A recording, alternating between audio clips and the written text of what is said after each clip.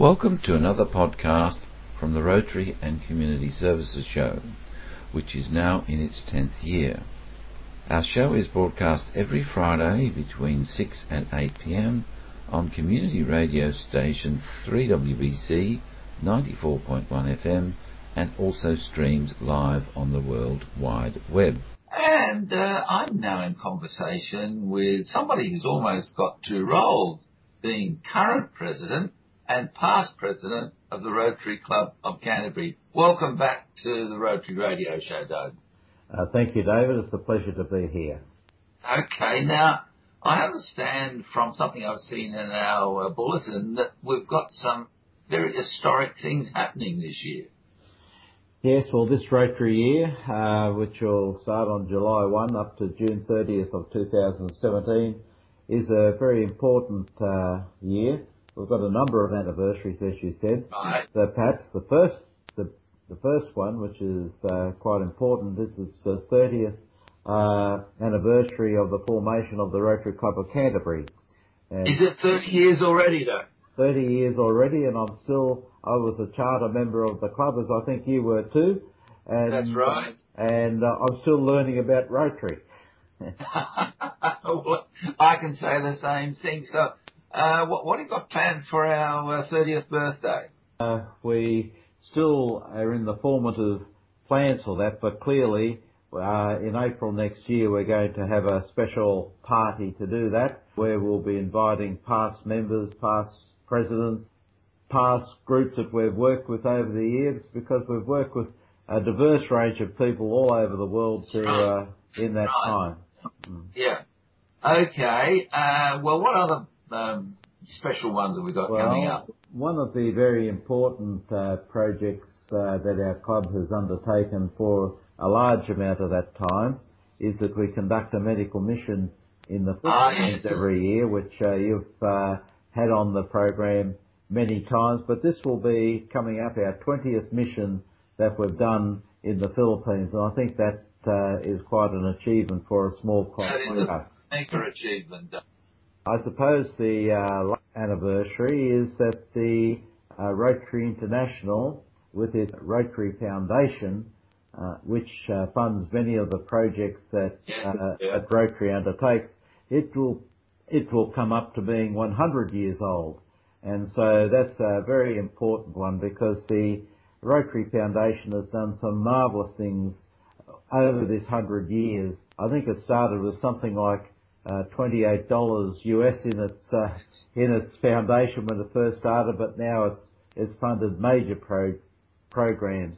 The most important one, I think, of relevance today is that we hope that this year that they will be able to say that polio has been eradicated from the world, because wouldn't that be marvellous, Doug? Wouldn't that be marvellous? That started really as a Rotary initiative in 1985 with what was called the Polio Plus.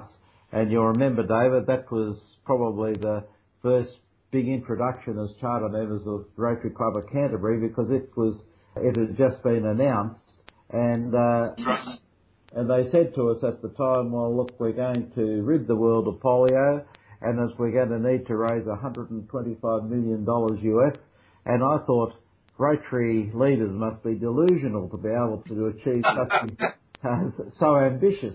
But you know, today Rotary has been able to contribute more than $1.5 billion US, and it's now immunised 2.5 billion children throughout the world. And it would have amazing project. It really is a wonderful thing. Now, Rotary's been helped by a lot of people in doing this, none the least being the World Health Organization and the US Centers for Disease Control and UNICEF, and particularly in the financial area with the Bill and Melinda Gates Foundation that of Microsoft fame, which have donated over $250 million. So it's been a good sort of effort. Yeah, that came out of their own charity, so that's quite magnanimous on their part, hasn't it? Yes, they didn't have to do it, but they've done it, and we couldn't have done it without them. Okay. All right. Now, you sort of hinted just a little while ago that there's some other initiatives starting this year. Well, yes. A bit of a preview.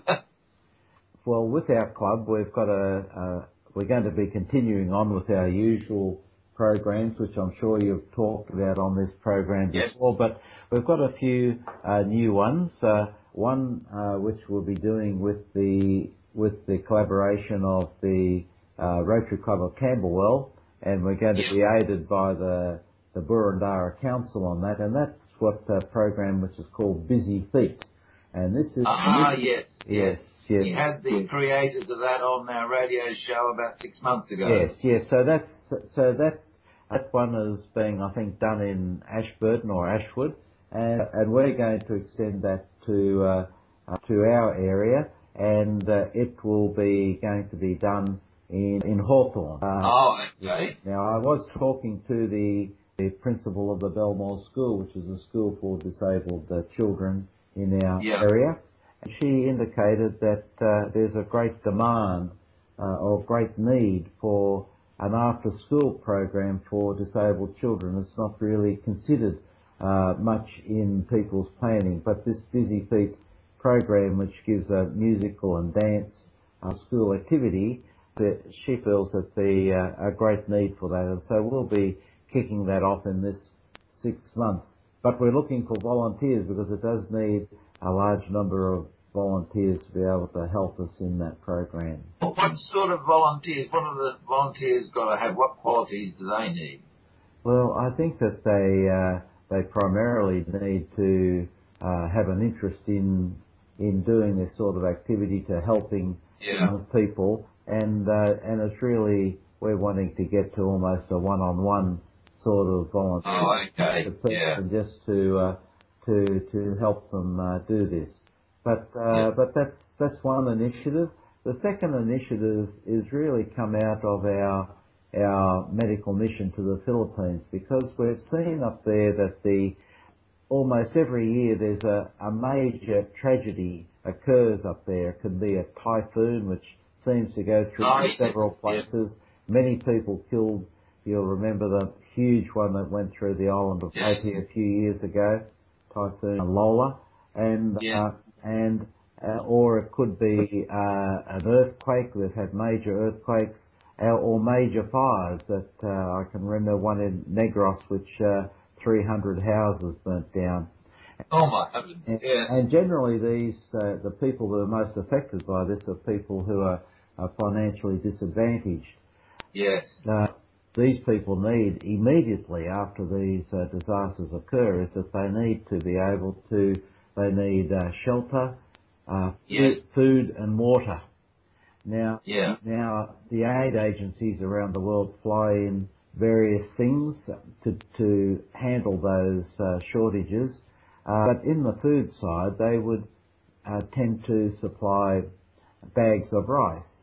Now, rice addresses the energy requirement that people would need for living. It doesn't really address the nutritional requirements that they have. And this can be quite a problem for pregnant women and for children. And so I'm talking to the many local government people that in the Philippines that we visited. They said, look, they're really looking for something a little bit more nutritious. And so we, as the Rotary Club of Canterbury, we undertook a pilot program in this past 12 months where we what we call a food pack, which is really a mixture of rice, oats and lentils, plus a little sachet of vitamins and minerals, which is donated. And then so we then had a food packing day where all the Rotarians of the club and their friends came and set up these individual packs. Now these packs don't take any shortcuts in terms of food safety regulations. It's all done according to that requirement. The pack has a nutritional information panel, and it's made quite hygienically and the like. But what it does, the end result is that each pack is one meal for a family of 5 or 6 people, and instead of rice having say a protein content of 2 to 5% with little vitamins or minerals, our food pack will have a protein content of 16 to 20%. Plus a range of essential vitamins and minerals. And so we're able to pack these up. I think we packed 1,000 meals in just over an hour, and that will give sufficient food for 5,000 people for one meal. So it's a great idea, Doug. Yeah. So this Rotary year, having seen it to be so successful, we're going to expand that and work with other groups, such as other Rotary clubs or schools or other groups that would like to get involved, and we can then pack up these and send the product, say, to our sister Rotary clubs in the Philippines or the local government places in the Philippines that we visited, and they will store it there, waiting for the inevitable disaster that will seem to happen. And so almost immediately the product can be provided to people who are in great need as a result of the disaster. Well, that sounds a fantastic initiative, Doug. So I think in this year we've got a lot to look forward to. Yes, it'll be a busy year, but it'll be exciting too. That's the benefit of Rotary, is that you can you feel as though you've made a difference by doing something minor but having fun whilst you do it. Exactly. Well, Doug, thanks for that, and I'm sure in your Rotary year we'll have you back on a couple of times just to sort of keep us up to date with this and other developments. So thank you very much, Doug. Thanks again, David.